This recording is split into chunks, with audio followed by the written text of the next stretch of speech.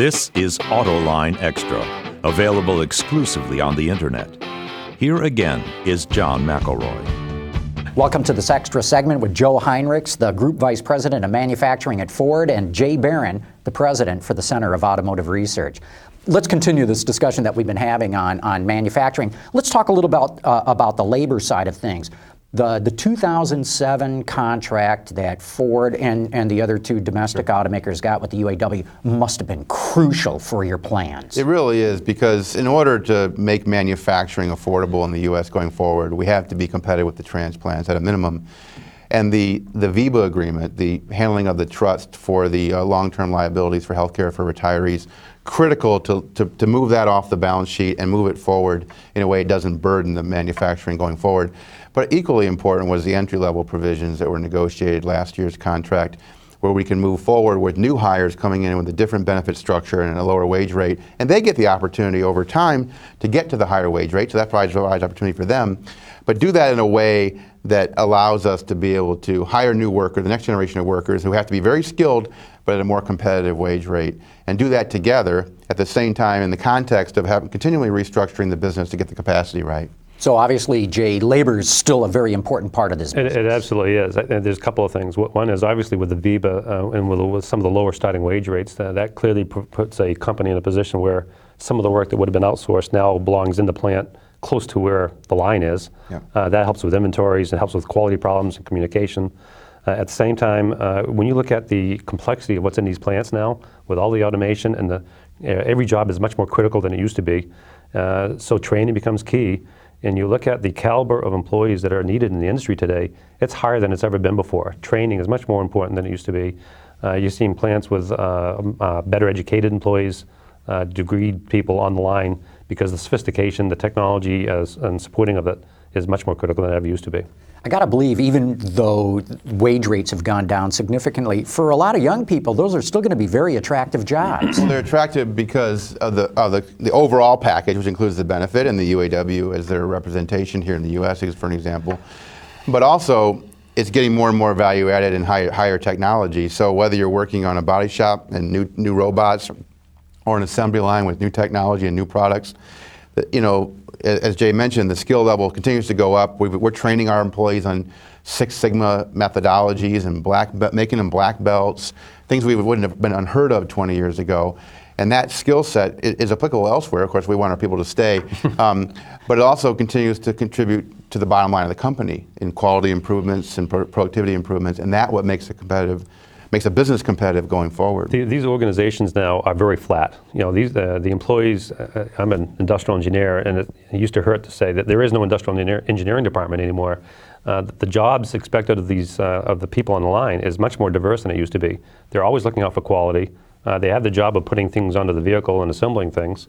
But they have a much more active role in the production of the vehicle. And are trained to do that, statistics and analysis and all that sort of thing. That's right. That's right. Problem-solving skills, team-building skills, all those types of things. I can only imagine, I don't know if you two want to address this or not, but we're looking at getting what they call the Employee Free Choice Act next year, possibly happening. Looks like the transplants could end up getting organized or stand a much better chance of getting organized. Maybe I won't ask you that, Jay or Joe, but I'll ask you, Jay. What's your take on that? Well, I don't know. The Asian companies have done a very good job of maintaining a strong rapport with their employees. So whether or not they get organized, I don't think it'll be as big a issue with them as you might have thought it would be. I think it would, if it occurs, it'll be a relatively smooth transition. I wouldn't expect too big a change. Okay. Yeah. I thought it was worth asking. Where do you go next with your manufacturing, Joe? I mean, what are you looking at? If I go back to the 80s, for example, so much of it was focused on just-in-time production, statistical process control, that sort of thing. Getting into somewhat more flexibility in the 90s, at least that was the talk. Definitely into flexibility these days. Sure. Is there a next step, or where do you think it's going? Well, I think it's more evolutionary than revolutionary. Mm-hmm. I think clearly the flexibility that we've talked about throughout our time together is going to be critical in the body shop and on the assembly process, and the integration of how the suppliers work with our manufacturing more critical than ever.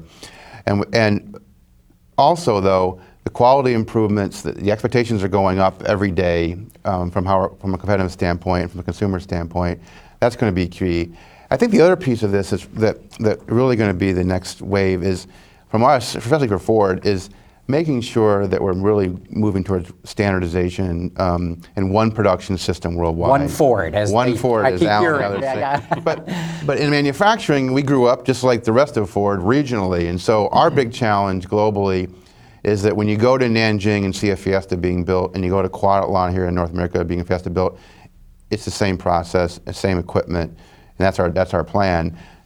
For us, that's the next frontier, and that's what's exciting, because from a global standpoint, we can set standards and we can move ourselves. Every dollar we spend moving forward gets us closer and closer to that day. I think one of the fascinating things that you're going to see is with the pushing for technology, particularly because of the fuel economy issues, you're going to see lighter weight cars.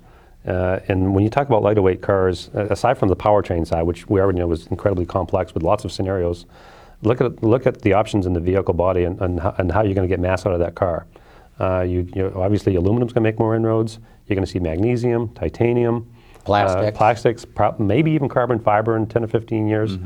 So as you get to these very exotic materials, you don't just take one material and substitute it for another material. It is not that simple. Right. You have to change the forming process. You have to change the joining process. You have to deal with interface issues. There's all kinds of things going on. So it's only going to get more complicated. It's going to get more complicated, and I think what that means is the auto companies, their relationships with their suppliers and with the R&D organizations, and I think you're going to see a much more reaching out and inclusion of suppliers in terms of process development and new technology research. For example, let me tell you how real this is. In our new body shops here in North America that we're installing the next several years, we're space protecting from a process standpoint for the possibility of these next generation materials, whether aluminum or high strength steels or whatever, because clearly weight's got to come out of the body of the vehicle, the sheet metal.